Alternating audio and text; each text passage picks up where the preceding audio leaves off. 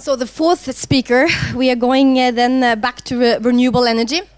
And Saverio, he is going to talk to us about the Italian experience of the photovoltaic market. And as I'm informed, Italy changed its legislation last year, in the middle of last year, with effect from January this year. And in this modification, it entailed a kind of reciprocity that we were going back in time, which is usually not very retroactive effects, which is not very good for investors and legal certainty. So we're very much looking forward to hear you out, Saverio, and he comes from the University of Bologna. Thank you. Good morning. Before I start my presentation, let me say thank you to the energy community colleagues. I'm saying colleagues since in 2014 I had a chance to be here, and so I met very great people from professional and personal point of view, so thank you again. So coming back to my presentation, as you can read, it is focused on the Italian photovoltaic legislation. I think it's appropriate to discuss, to report about the Italian case in our second section. It's answering what's the master plan in the renewable and decarbonization process. Since the Italian case, it's a really good case to understand how is important master plan approaching this new market as the renewable energy markets are. As you can see, the Italian photovoltaic market increased very quickly. In a couple of years, it became one of the larger, maybe the largest market in the world, considering the new installation, the power installed, the number of photovoltaic plants installed. So it could be easy to think about a success story. But actually, watching at the market, we can we should reevaluate our first idea, considering problems and criticisms the markets faced. And I draft at least three levels of problems: as governance, legislation, policy. The governance, it's mainly related to the partition of legislative competence according our constitution, as it's been reformed in 2001. The legislative competence on energy related matters are shared between national and regional governments. Of course, it creates imbalance in the market, considering this legislation very often were not coherent. Then legislation, considering the very quick growth of the market, the legislation, secondary legislation mainly, was not in time to the market, and so again it creates legal uncertainty in the market. And this is the main point: the policy and level of the feed-in tariff. Actually, we had a very high feed-in tariff that creates distortive effects in the market. The market growth itself could be considered not evidence of a success story, but actually as an unnatural growth. And the level of feed-in tariff changed the nature of the market, since investing in photovoltaic become a pure speculative investment based on finance purposes, and it lost the industrial or energy nature. And all these distortive problems, all these dynamics, has driven to the feed-in tariff cancellation in 2013, when the market was not ready to stand alone, to sustain itself. As actually the grid parity was not achieved yet. It created, of course, the very deep and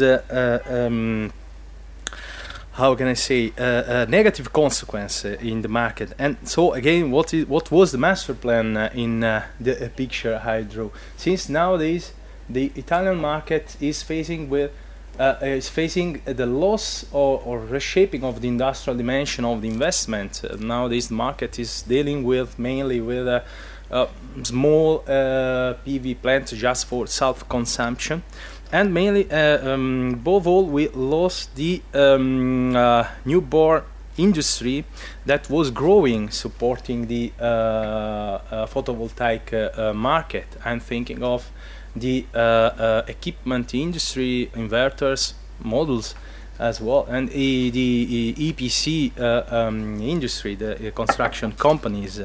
And it is really understandable the impact on investment and employment, the impact on the foreign direct investment inflow. That was one of the major items in the general framework of the foreign direct investment inflow in Italy, plus a reputational problem, since the continuous change in legislation, continuous change in feed-in tariff policies, continuous the uncertainty in the general governance of the market, of course, touched the confidence of the foreign investor in the Italian investment climate.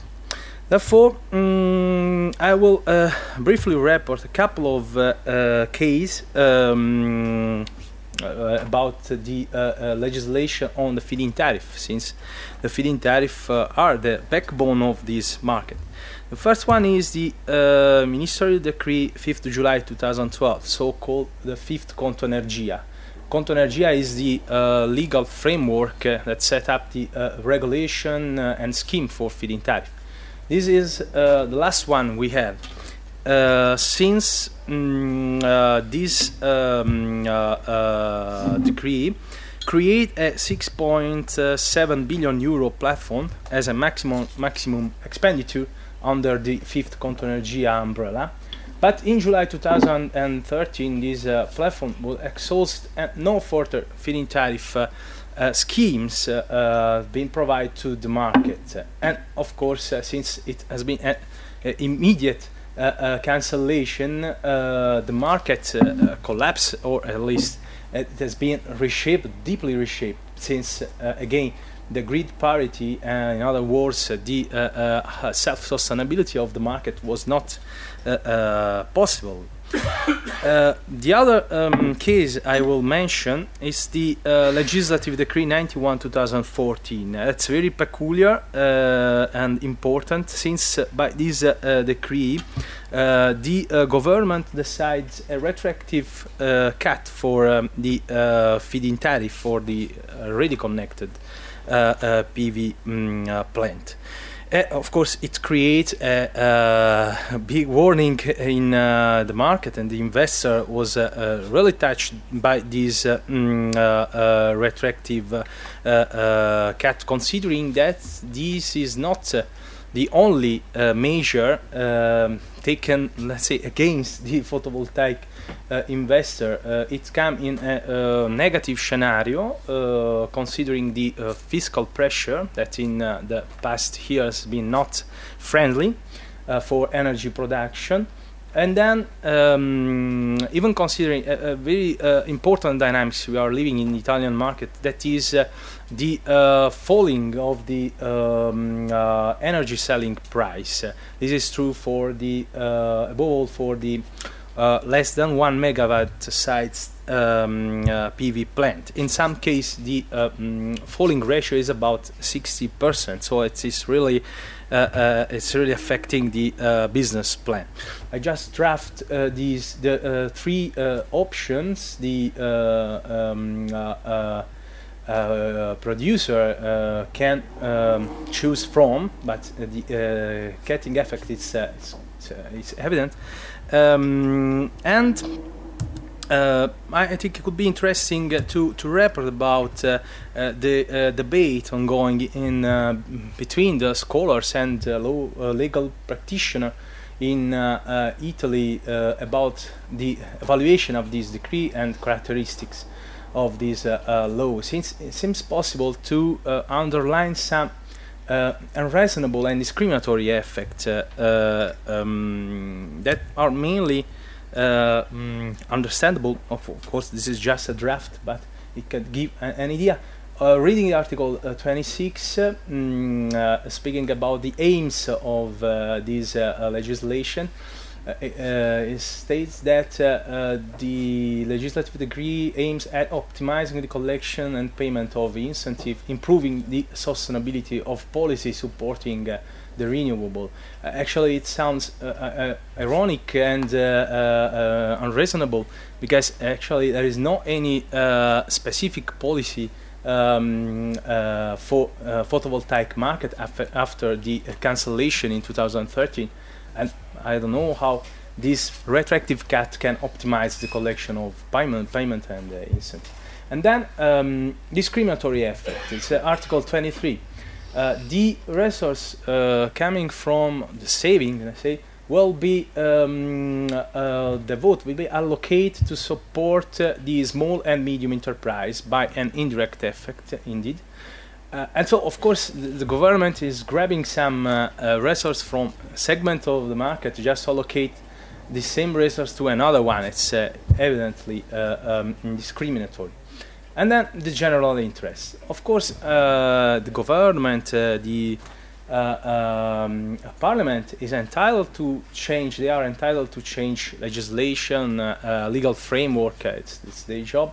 But actually, especially when we are speaking about a retroactive effect, it should be done on the ground of superior interest or general interest.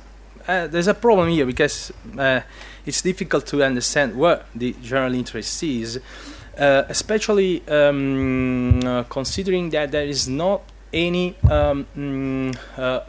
purpose related to the protection of national budget balance or to contain the public expenditure.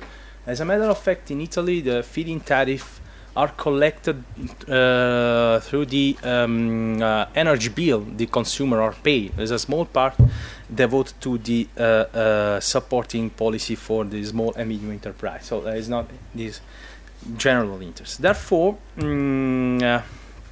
the question nowadays is how to refer this legislative decree before the national and international courts, and actually some cases are already being filed. I just draft these three main tools that are on the table in discussion. And the first is the Italian Constitution, of course, Article 341 mainly. Article 3 is granting the equal treatment for citizens and, of course, economic players. Article 41 is protecting property and economic freedom. That's actually frustrated by the retroactive cutting. And then, of European Convention on Human Rights, the additional protocol, Article 1, again protecting the property and all the aspects of the property, enjoyment, disposal, and control. Energy Charter Treaty as well.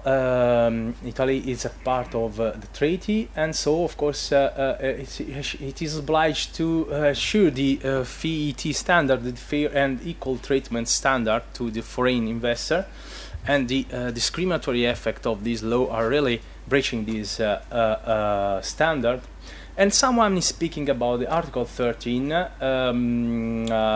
That is into question in the indirect expropriation cases, when by a legislative measure the government is de facto creating a lot of control of the assets. These are the main. I think that this very brief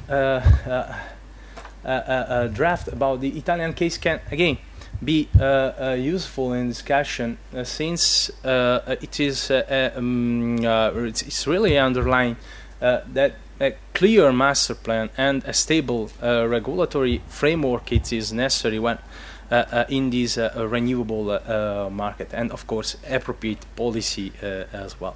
So thank you.